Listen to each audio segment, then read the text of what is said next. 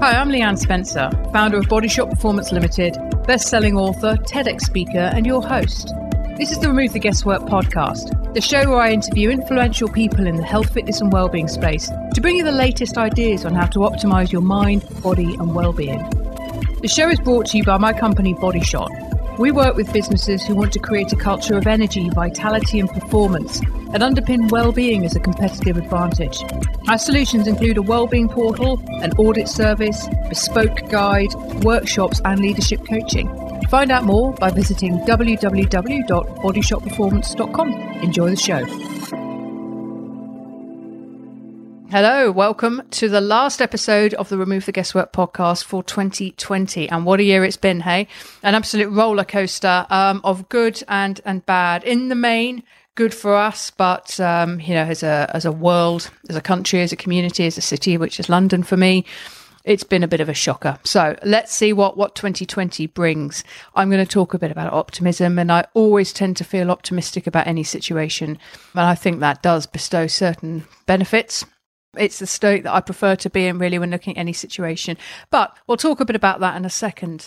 We are going to consider rebranding the podcast. So you may see us next year come up as a different name with a different logo, but the essence will be the same. So it'll be 10-minute episodes every Saturday, as we've been doing for the last few months. What we are going to do is take a break. So this is the last episode that you're going to listen to in 2020. We'll be back on Saturday, the 2nd of January, with something. We're going to think about what that is, but it'll be the same kind of format. And we're just going to take December to relax a bit. It's been a hell of a year for everybody. We've been very busy in a positive sense. Just this week alone, I've delivered workshops or one-to-ones that is over 8 hours for this particular week. And during the year, we did take a bit of a break with the podcast during the first lockdown. But we put out at least 5 pieces of content a week, every week this year. We've done hundreds of one-to-ones with our various clients. So when we work with a company, we will offer an afternoon a month, for example, where you can book in for a 15-minute one-to-one with me or one of my team. Intense but rewarding. We get great insights into how people are feeling generally within a company.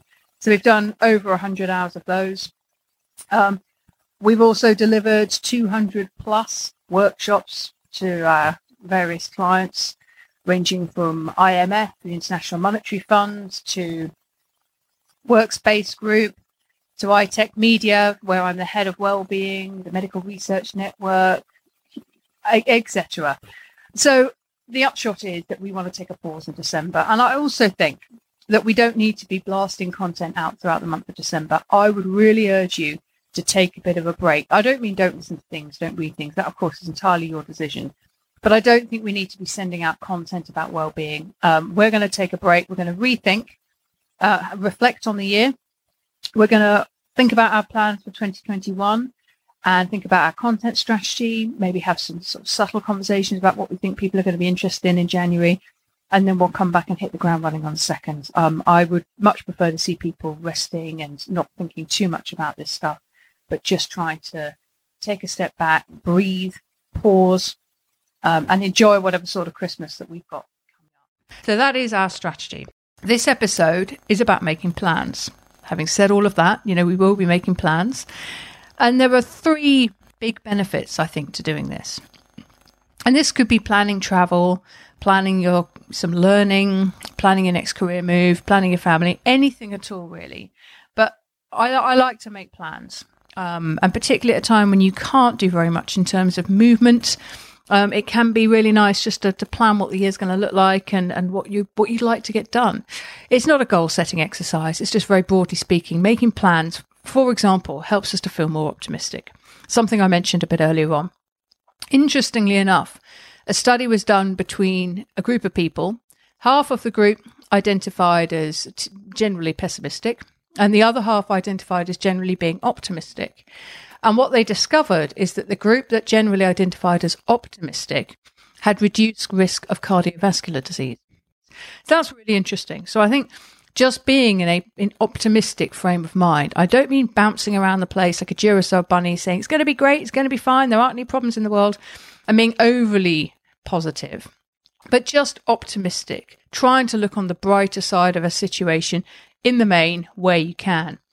So that's interesting. It's good for our mental health, I think. It's good for our physical health, so it turns out. I mean, I say who knew, but, there's a brilliant book by Bruce Lipton called The Biology of Belief, which sort of touches on this. And in the book, Lipton talks about how you can believe yourself better in certain situations. You can literally change the physical outcome by your mental state and your beliefs.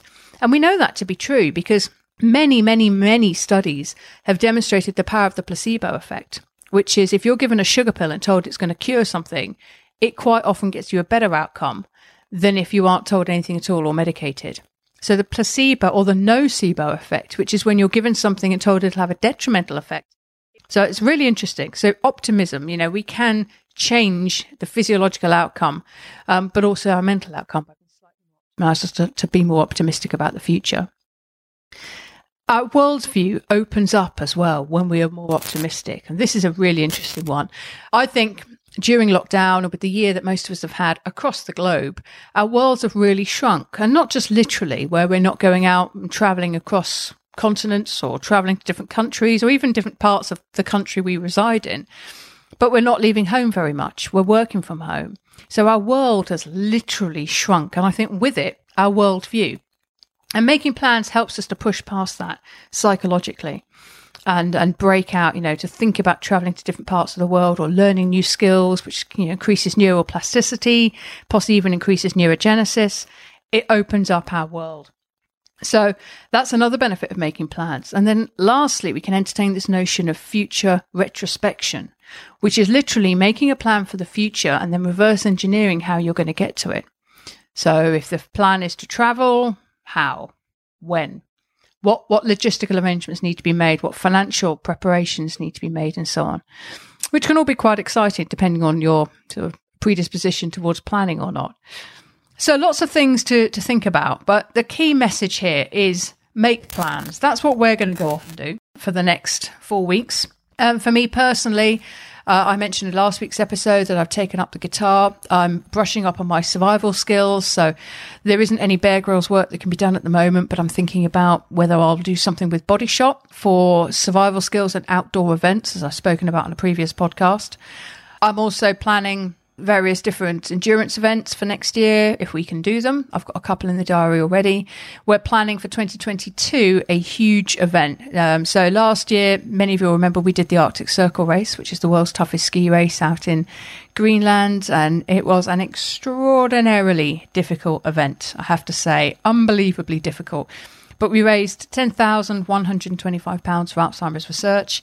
And I just have fond memories of it now. But if I give it proper thought or look at some of the photos of my face in particular, I was just looking catatonic at the end of each day. I do remember how hard it was. But we like to do those very, very big, challenging events to raise serious money for Alzheimer's research. So we're making tentative plans towards that as well. And if you're curious, we're thinking of doing the Iceman Polar Challenge, which is about 100K. And you're dragging a sledge behind you on cross-country skis or snowshoes. Got to get your own food, cook your own food, navigate your own route. It sounds like a really, really fun event. So that's what we're giving thought to as well. So plans are in place for that. And that really helps to improve my outlook, which, as I say, is generally positive. Because I like being at home, but we don't want to be stuck at home for a great deal more. We want to think about getting out in the world and challenging ourselves and enjoying nature and enjoying the beauty of travel and meeting new people and all this kind of stuff, which I'm quite sure you're experiencing as well. So that is pretty much it. We'll speak to you next on the 2nd of January. I want to take this opportunity to thank you if you're a sporadic listener or you're a regular listener. We really appreciate it.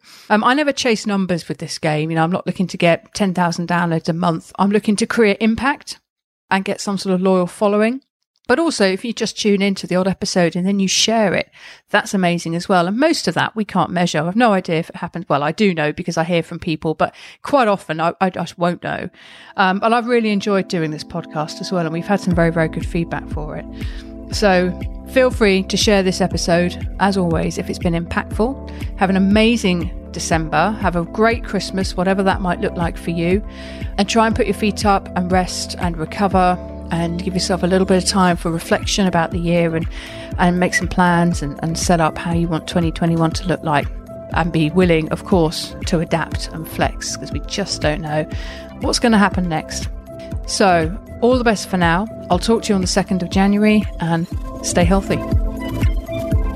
If you'd like to find out more about what we do for companies, head over to our website, bodyshopperformance.com. You'll also have the opportunity while you're there to take our Health IQ quiz.